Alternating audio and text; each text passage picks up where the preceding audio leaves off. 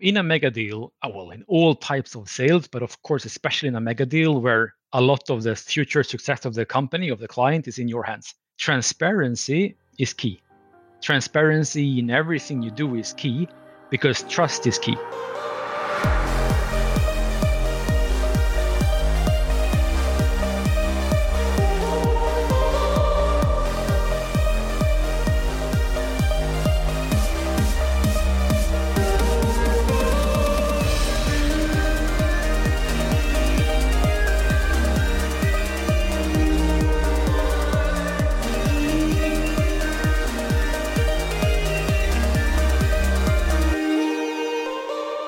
Welcome to the next episode of the Mega Deals podcast with myself, Bora, and me, David Klatborg. Today we have a gentleman who is joining us via link. He started his career as an engineer and could never imagine going into sales. But after being hurled into a mega deal as an engineer by his boss when working for Capgemini, he actually ended up loving being part of the orchestration.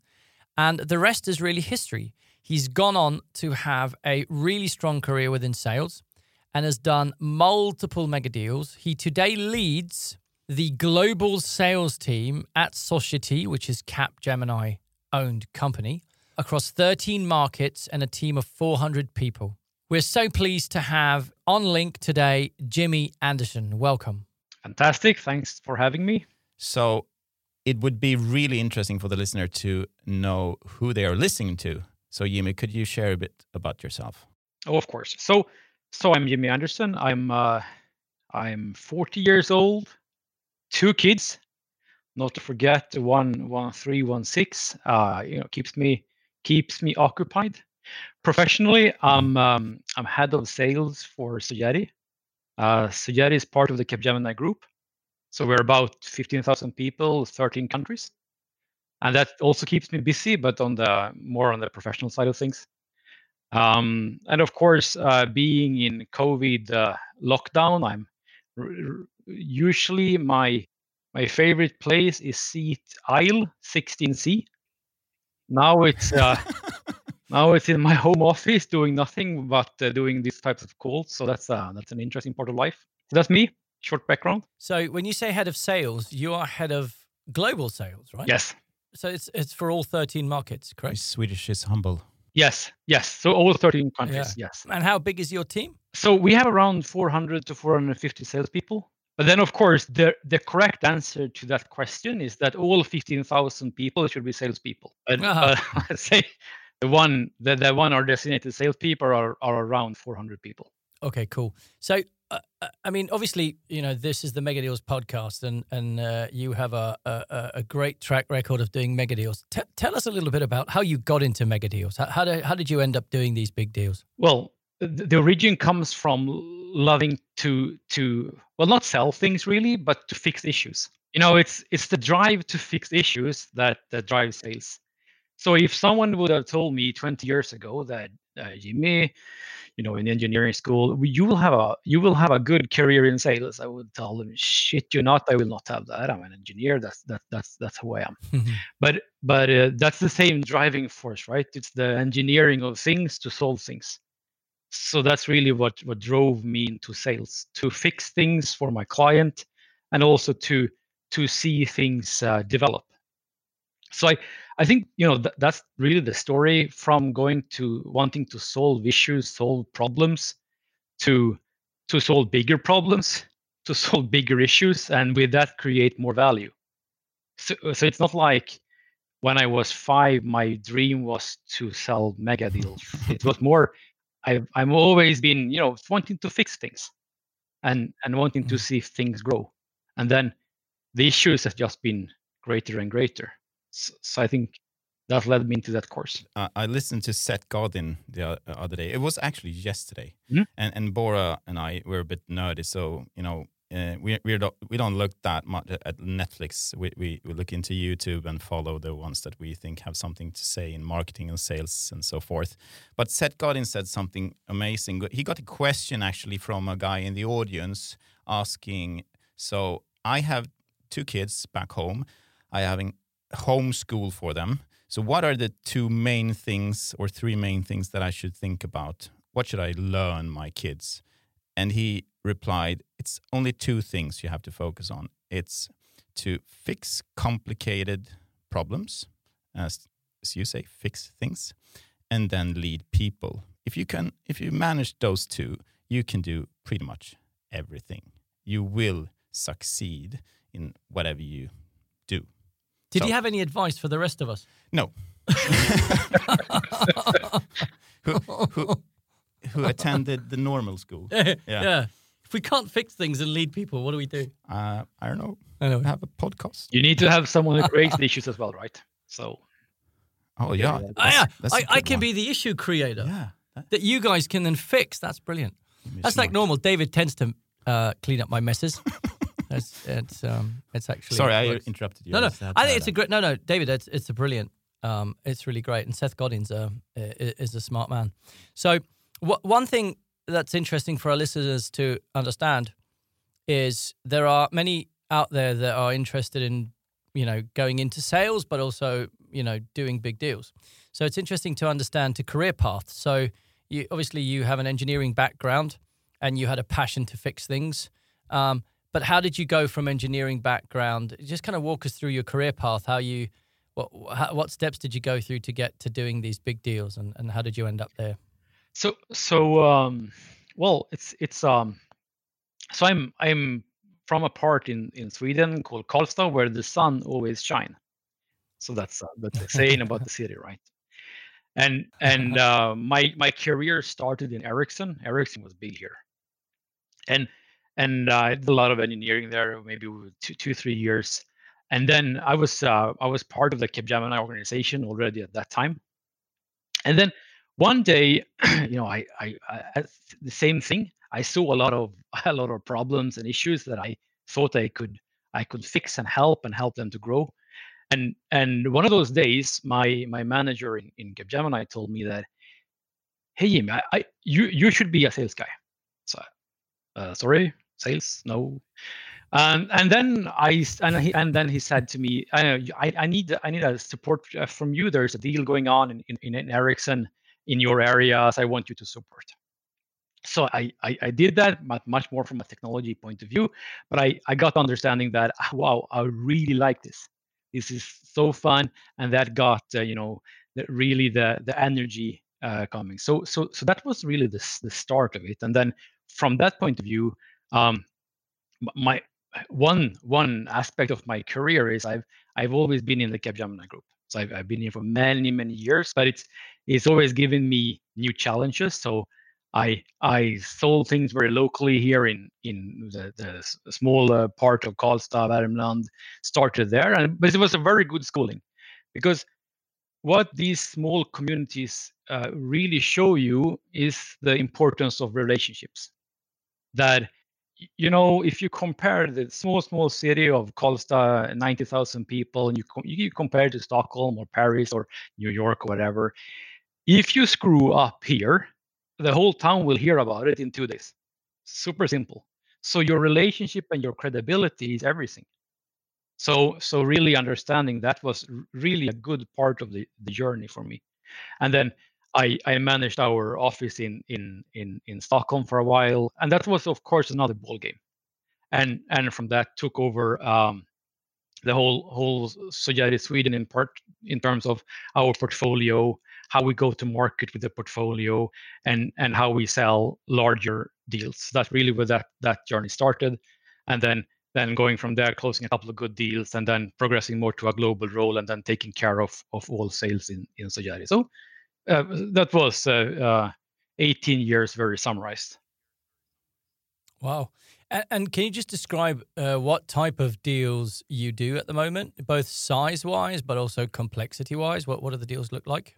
You don't have to name the deal, but just kind of walk through what does the mega deal look like in your world. But I think that it's a very interesting question, by the way.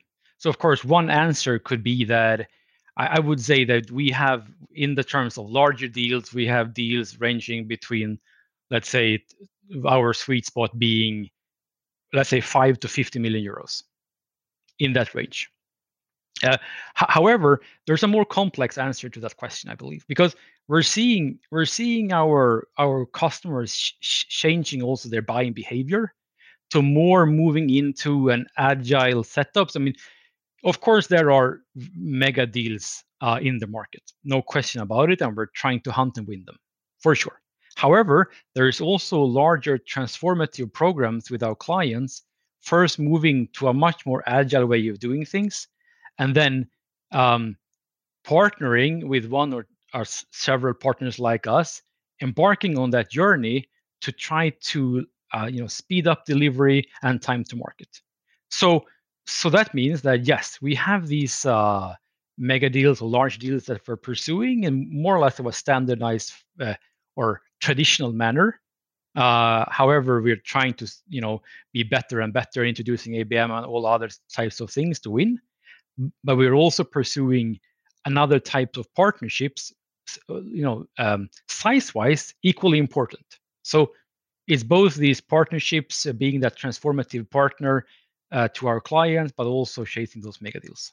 Long answer, but I think there's a difference and a shift going on in the market. And it's the shift also to become more of a long-term partner than just selling hours on a part of a project.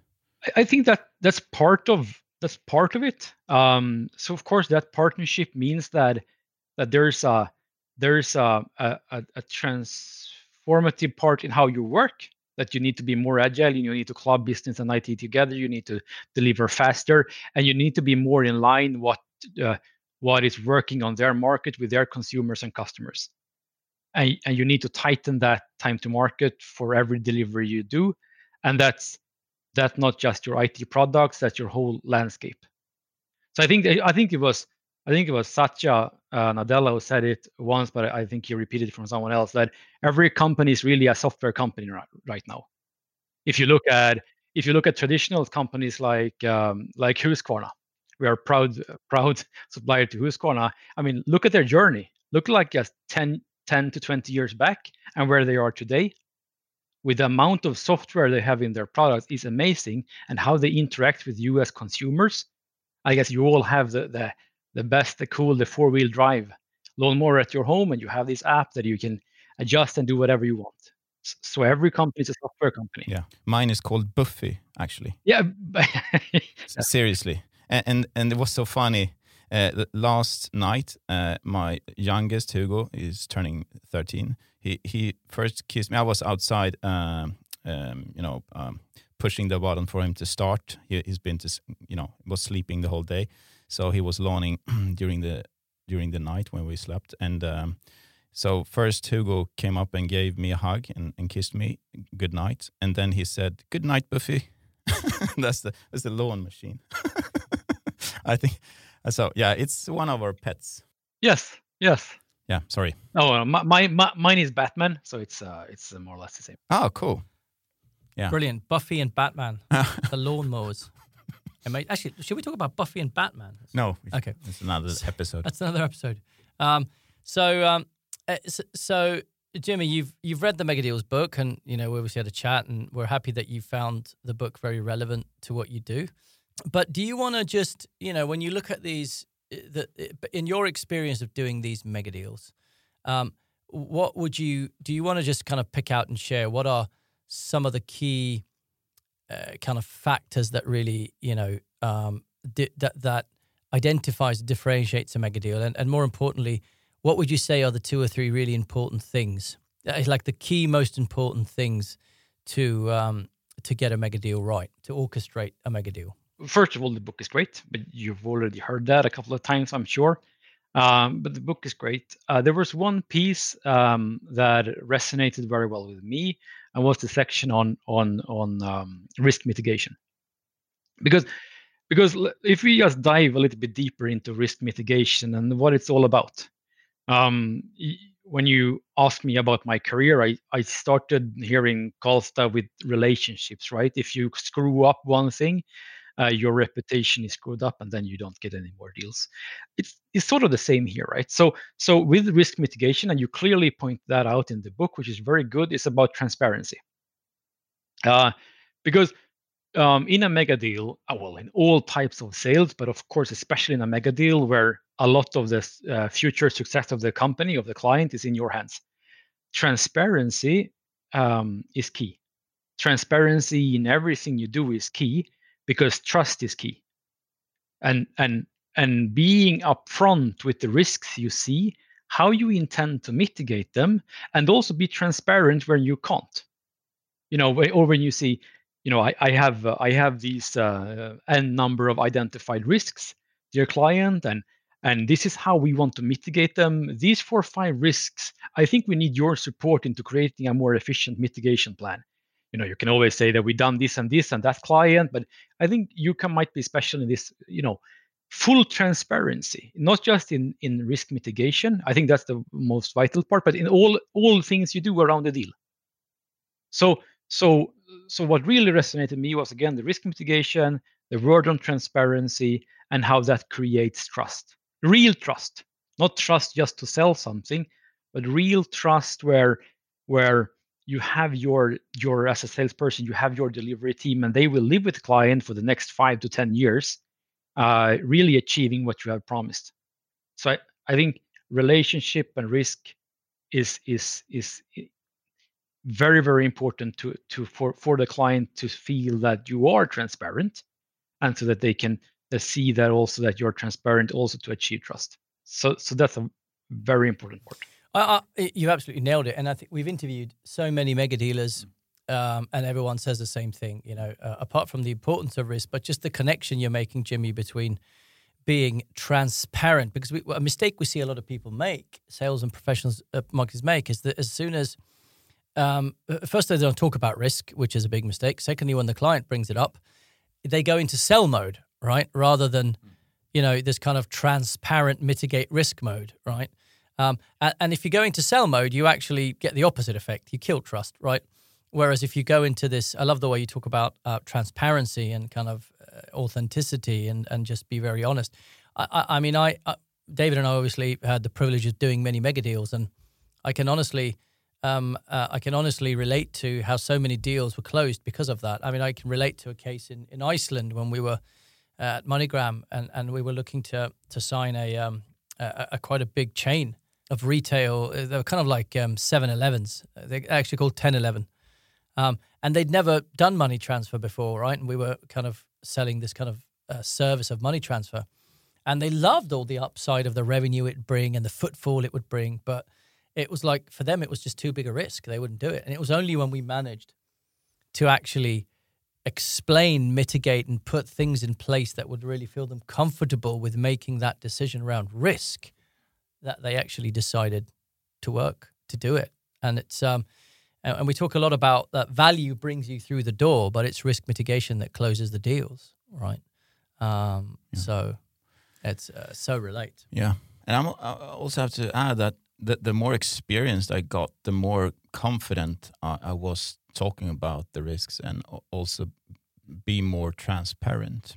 I remember in my early years as a salesperson, I couldn't really take criticism about my product.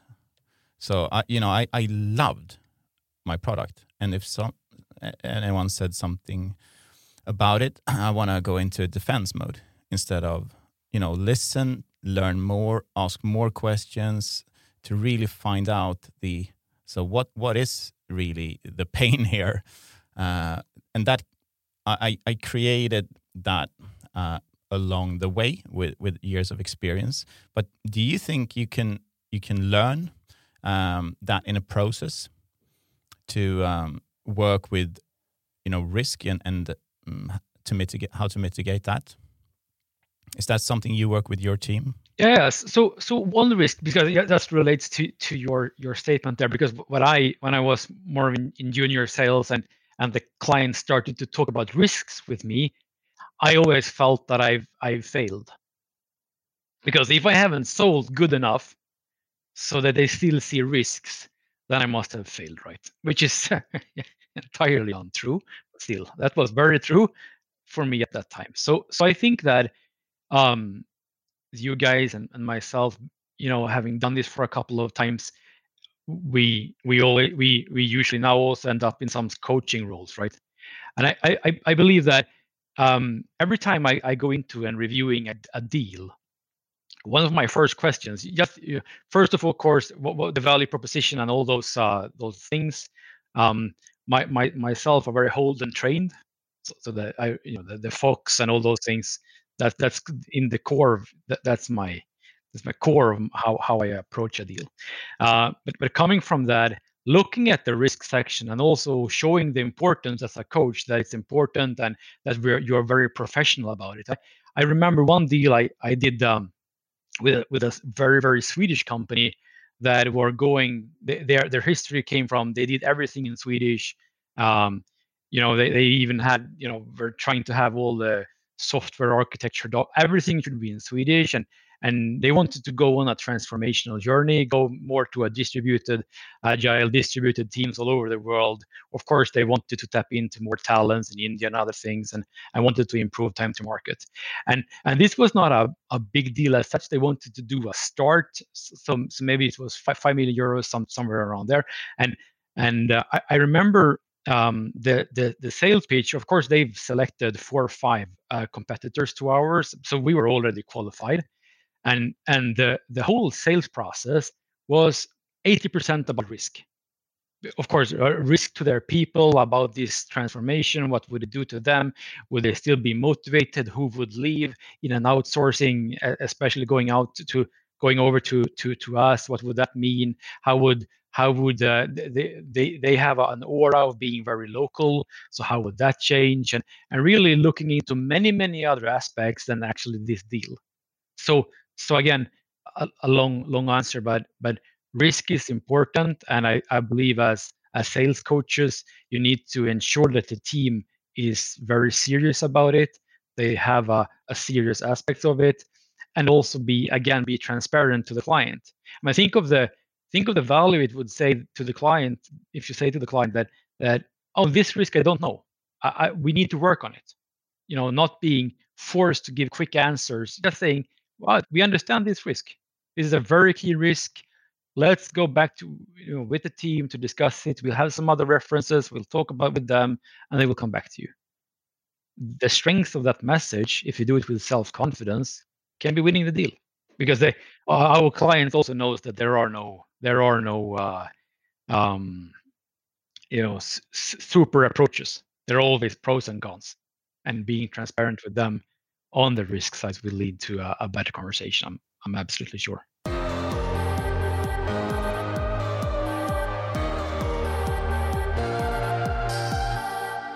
So there's one thing to talk about risk in a face-to-face meeting. It's in a way harder, I believe, to do it to a bigger audience or targeted to a specific audience by via different tactics, right? Like IP targeted ads, etc. How do you do that in Sogeti? No, but that's a really good question, because you're right. In a one-to-one, or at least when you have them in a confined space, so you can control the faces and the expressions. It's not that easy, but it's easier. So a couple of examples that we have done. Of course, you see in the conversations if there are risks coming up again and again and again and again. That means probably they're not 100% confident with the answer you give, and they're not 100% confident with the answers that everyone else is giving either. So what we are trying to do then, to more again, you also write in the book about consensus, right? So we're trying to look at, and that's the fantastic things about being in a big group. Capgemini is about 280,000 now after we acquired Altron. So there is almost nothing we haven't done. So what we try to do is take those 1 to 2 or maximum 3 risks, convert them into something that we have proven value of, we have done before, and articulate that, very closely, so that it gives a message of some transformation or whatnot we have achieved, and we post that, IP ads or other things. We are really also now on that ABM discussion. You can see ABM could be LinkedIn and other things, but how can you use airports? How can you use other aspects, right? In really big deals that you can be everywhere. But that's looking at the main risk, converting them into we have proven our value somewhere else. If we're really lucky, it's in the same sector. Otherwise, we need to juggle it around a little bit. And having that as a basis of our ads and ABM. Fantastic. And I think there's a great segue to you were talking about ABM, right? And I can confess a little story of my own, and that is, and I think we're the same generation. Even though you're 5 years younger than me, Jimmy, I put us, apologies, but I'm putting us in the same generation. David and I, obviously, having done a lot of these mega deals, we come from I call it the old school of sales, right? Where, we were doing a lot of the stuff that's written in the book. But I think an area that David and I were not doing as much then is using some of these, digital tactics like social selling, like IP targeting, like webinars. So Podcasts. Exactly. It's how you take the message that you're giving in a meeting, whether it's around risk or any other type of message, turn that into really good content, and then push it out through different types of digital tactics. And I can honestly say that when David and I started doing this, obviously with a lot of coaching from Christopher, who's brilliant at this, but when we started doing this over the last year, it's been absolutely mind-blowing when you take, the experience that we've built up around the old school sales and you build on top of that these digital tactics. It really it boosts how you scale your sales and marketing in a way that's mind-blowing. So you kind of come from a similar generation of old school sales. How are you what do you think about these kind of, you talked about ABM tactics, but, digital tactics, and how are you adopting to that, to those kind of things? What's your view on that, Jimmy? No, but interesting. Old school or dinosaur, it's depends on which setting you want to do. But I think you touched an important topic because there's an aspect, again, if we're moving into, we have the agile transformation, which changes buying behaviors, which changes how you set up partnerships. You also have an age transformation going on, right? So you have the digital natives who are now really coming into the professional life and being part of the team that we are to influence. If we are seen in our messaging and how we come across as dinosaurs, we're dead. So that means, well, I'm not really sure what that means, to be honest, but I'm trying to find out. Because when I talk about ABM and those types of messaging, I might think of LinkedIn. I think of IP advertising. I may be thinking about scaling that also to physical airports and whatnot, depending on so all those things. But okay, so that's all good, and I agree with you. That's a scale that in old school I couldn't even imagine when doing deals for 15 years ago. But what does that now mean? Digital natives are part of the professional life in very key roles, and how do we interact with them? And what does that mean? You have all types of tools today, but they're developing extremely fast, and also the messaging you connect to them, and how we're perceived there, and then you have all the connections down also to the CSR perspective and the purpose, which is getting more and more important, because I believe our customers is also looking for partners with the same purpose. So, and then the purpose message becomes more and more important when you go down in ages. So all that is in one way a really fantastic, the perfect storm, right? So the tools are developing, the way we interact with tools are developing, the purpose statement, and why are we here? Why are we here to do business? All of that together is a very interesting part the next 5-10 years, I believe. So one is, of course, exactly as you said, keep an eye on doing those things as ABM, might be advertising,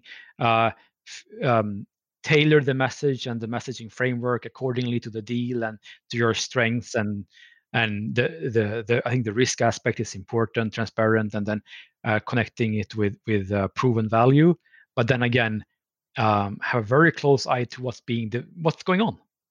I think we can be fast outrun by smart companies coming from a younger foundation than we are. So one amazing story is that we have our messaging, we create content around that, and we push it through tactics at Mega Deals. So, for example, we push it through, of course, LinkedIn, we do IP targeting, but we're also doing webinars and a podcast like the one we're doing now, where, we are taking the message, which is knowledge and thought leadership about deal orchestration. We're turning it into an interview, which is the content we're doing at the moment, and then we're pushing it through a podcast. And we signed a deal 2 weeks ago where the person was actually listening to one of our podcasts, and he owns a company, and he said, "Oh my God, this is exactly how my team need to be doing deals." And he reaches out to us, and within 2 weeks we had a deal closed. Right now, this is mind blowing. Right? I mean, I would never have operated like this. To your point, 15 years ago. But and we can give you tons of examples that when you get the right message that's not talking about the benefits and features of your products, but that's driving thought leadership that engages people, right? Again, back to your point about tailoring the message and then putting it into different types of digital tactics and pushing it out, how you can actually pull your audience towards you is mind-blowing.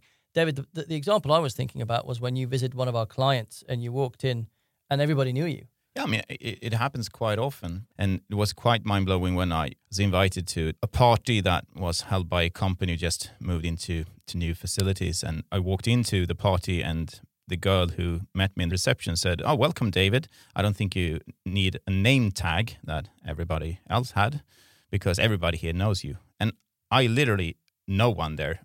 That's one thing. I think it's even cooler when you step into a meeting and you can be 100% focused on helping the customer with their pains and ask them a lot of questions. I don't have to tell them anything about what we do because they already know and they ask me questions out of the research. So when you can create that effect ahead of a meeting and then also post the meeting, I think you have won a lot because then you can focus every cell in your body on that customer to really understand and to really help and gain even more knowledge by asking the right questions, right? So, Jimmy, how are you integrating some of these new tactics into your deals when you're orchestrating these deals? And you're a bigger team. Yeah. And your team, yeah. Yeah. So I can give you a personal experience first, and then I can go to more global scale. But this was maybe this was 7 years ago, sort of. We wanted to do in Sageri, Sweden at that time. We wanted to do a push on our capabilities on digital presence. How can we improve the digital presence? And digital at that time was really cool. So we wanted to show that to client, and we had a target list of, let's say, 10 large accounts that really here we want on those accounts with those capabilities, and we have some good reference. We had the foundation to create success, but it's about creating that first contact and coming in with some credibility. Exactly, you want your room there, right? You want your room where you are known, where you everyone says your name, and you don't need to prove anything. You're already proven. Exactly. You want your room. So we said, okay, let's try to create that room. And we started very early with those. We did it tried with LinkedIn early version of that. I think there was a sales navigator as well. Not sure, but we did a very directed campaign towards those accounts, and we had one account which really that's the favorite. That's the number one. That's the blue, white whale, whatever. That's the one. And so we went a couple of weeks. We tried, not really good success, and then I got a call. And this is a true story. I got a call from exactly that client, exactly the person that I've been trying to reach. Right, head of that digital presence, and saying maybe not entirely your room experience, but close to. Saying we want to reshape our digital presence. I've seen you're very good. So we want a meeting next week. Can you come? So on, so on. And that meeting was an eye opener for me in the whole ABM thing, because again, they've really engaged with our material. So we had a couple of point of views, we had a couple of best practices, and so we're trying to balance between giving good content and inspire, right?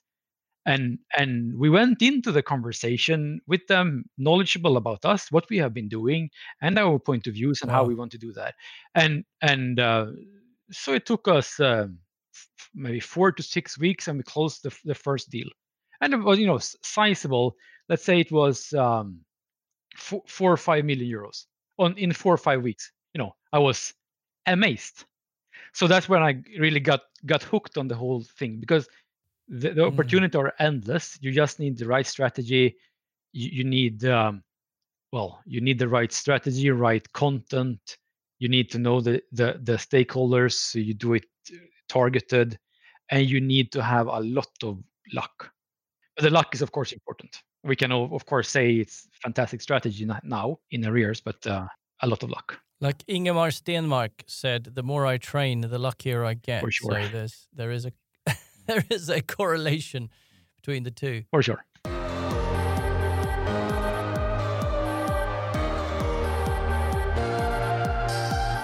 So Jimmy, I kind of I love how you're explaining this, and I think your example is brilliant. So that your team around the world, I mean, you've got quite a big team, and I understand not all of them are doing big deals, but how are you integrating those type of tactics?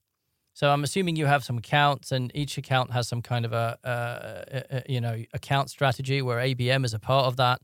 And so how are you getting your team to? Because we see a lot of companies struggle here, Jimmy, right? Because there's this, we're in this transition period today where a lot of teams are trying to make the transition between the old school and the new world of where sales and marketing are actually much more integrated rather than working in silos to be able to do exactly what you said, which is do these orchestration plans where both the physical and digital touch points are much more in the plan, and where sales and marketing need to work much more together. So we see a lot of people struggling around this. No. So it'd be great to hear you're obviously a believer in this, and you're actually a doer of this, which is music to our ears. What kind of steps are you taking to integrate that into your team? I believe that there is a preparation phase here that needs to be well worked through, so to say, because I think the mistake you can do is looking at the ABM and all of those tools, and fantastic tools. You can go to them too soon. So first of all, you need to have a groundwork in who you are. So who are Sogeri in terms of positioning? Who do we want to be? So first of all, of course, we need a clear portfolio, right? And we need to break that down into understandable pieces, how we solve and accelerate our customers, how we solve their issues, and how we make them accelerate. So we need to talk about the portfolio, how we work with AI and whatnot. So that's key, right? We need the content to back that up, and we need the references, the material, the story. The story needs to be there, and then we need to also look at ourselves and who do we are? Who are we? So we did that exercise a couple of years ago, saying that we want to position ourselves as value makers. So we focus on doing. So value is in the making. So let's do, learn, and act. Like we want to perceived as agile, fast, fail fast, do. So okay. So first, the platform in your portfolio, in your messages, in your content is key. Who you are. So you have that groundwork done. Then you come into spreading the word, so to say, and then you need to go into both a geographical point of view and an account point of view. So Sogeri, we have around 100 offices around the world in those 13 countries, and Sogeri and Capgemini are part of the same group. However, we are two different brands, because Sogeri is positioned as more of the local, close to you kind of a company. So of course, then you need a strategy for every office. because it's important, because we are part of that community. Again, community and purpose is key, right? So you need that geographical position on ABM. So if you're looking for in Gothenburg the best partner for your AI journey, well, then you have Sujari. And then, of course, you need an account structure to that. But then the account structure needs to be, rooted in the same positioning around the portfolio and around who we are. But then you need maybe a sector touch to that. And how do we want to accelerate that account? How do we want to be known at that account? Maybe a little bit of ranting, but the portfolio is important. The messaging on who you are is important. And then for us, it's important to have two structures. One geographical one. We want to be close to our clients. And then you have an account structure to support that. And that's really the framework or the frame that we are working in. And then, of course, the tools can be different, right? On the account, you probably have a Q1 plan. You come down to the real details. The Q1 is all about cloud transformation on that account. Okay, how do we back that journey into ABM, and what kind of stories do we want to push? What's the type of these conversations we want to push? What's the best practices, and so on, so on, so on. So you put what distribution tactics are you going to use, etc. Yeah. Exactly. So then you have the Q1 plan, and then on the Q1 plan you have the meetings and all those things. So that's how you build it up. And then, of course, some things will fail and burn miserably, for sure. But some things will progress, and then, of course, it's important that you keep looking, looking at your statement and your positioning and revamping that from time to time. Do you know if there is a market that is ahead of the game compared to the other ones? For example, the Nordics market, are you more advanced in enterprise social selling, IP targeted ads, etc., than the rest of the world? That was a good question. I think the US is far. I know you have Peter, for example. You have Peter in marketing here in Sweden. He's a believer in this way of working. Yeah. And maybe you have also some sales people that are, driving this kind of behavior more than others. Yeah. But could you say that it's a specific market or not? No, but I would say that yes, the Nordics is in a good position. However, I still believe that US is ahead. So our US operations, I must say, they impress me daily. What they impress me about is really on the total usage of it. So every salespeople use it. It's how they engage with new clients using Sales Navigator, LinkedIn, all the tools in their toolbox. I don't see that in any other country. Then you can have pockets of you mentioned Peter in part of our Swedish organization is fantastic and very, very deep and uses that in a fantastic way. But again, if you look at a high adoption, the US stands out. Okay, interesting. Jimmy, thanks for that example. It was really clear. I love the way that you've talked about, your transition to these digital touch points and how you use account-based marketing when you're approaching your deals. And I love the way you talk a lot about the messaging and the purpose, because that really is. We say that the messaging is the glue that holds the orchestration together. Without it, the orchestration falls apart, right? And I can hear that in how you're talking about this, how important you keep saying the messaging and the right messaging for the right customer, the right time, and we can't agree more. So that's really great. Okay, I think we should start wrapping up, Jimmy. We've talked about two really big areas and kind of deep dived into them. One of them is around risk mitigation, and the other one is about how you orchestrate through both more the digital touch points and how you've integrated that into your business. So it's been really, really valuable and great for the listeners. As we start to round off, we tend to also ask, obviously you've read the Mega Deals book and we appreciate the feedback, but is there any other book that you would that you've read that's really influenced you around sales, marketing, personal development, leadership, whatever, that you'd like to share with the listeners and say that they should put on their book list? Good question. And while you're thinking about that one, we also want to know if you have another mega dealer to recommend for the podcast that you would like to listen to. That's maybe even harder. But the book Yeah. one, I can't. Two seconds input to that. So I'm married to a Swedish teacher. So what she keeps me reading are really the classics. So every time I get a couple of days off, she hands me one of these Dostoevsky or something else. So that's what I read. Wow.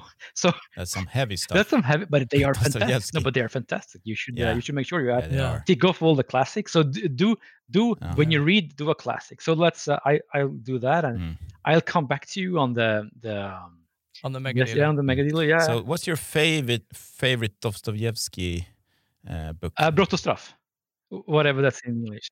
I actually read it. But it's good. It's good, right? Yeah, it's very good. It's very good. It was during my time when I attended law school.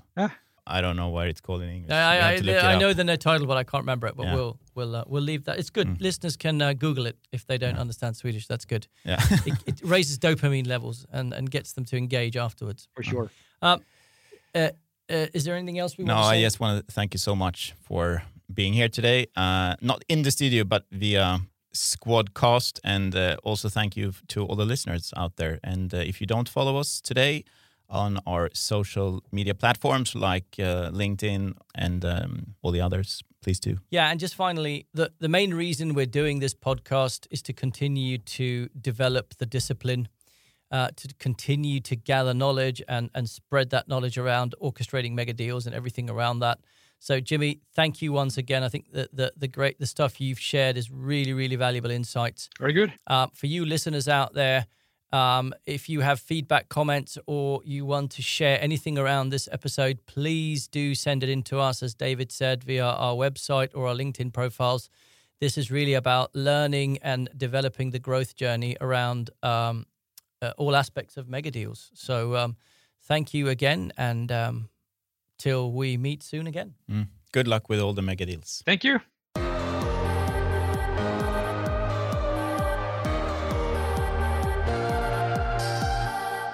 Thank you, Jimmy, for sharing with us today your stories. And I think it was great to get an example. I would almost say finally, a company like Society come far in how to take the digital and the physical tactics and merge them together into this new era. I think a lot of companies can learn from how you work in this way.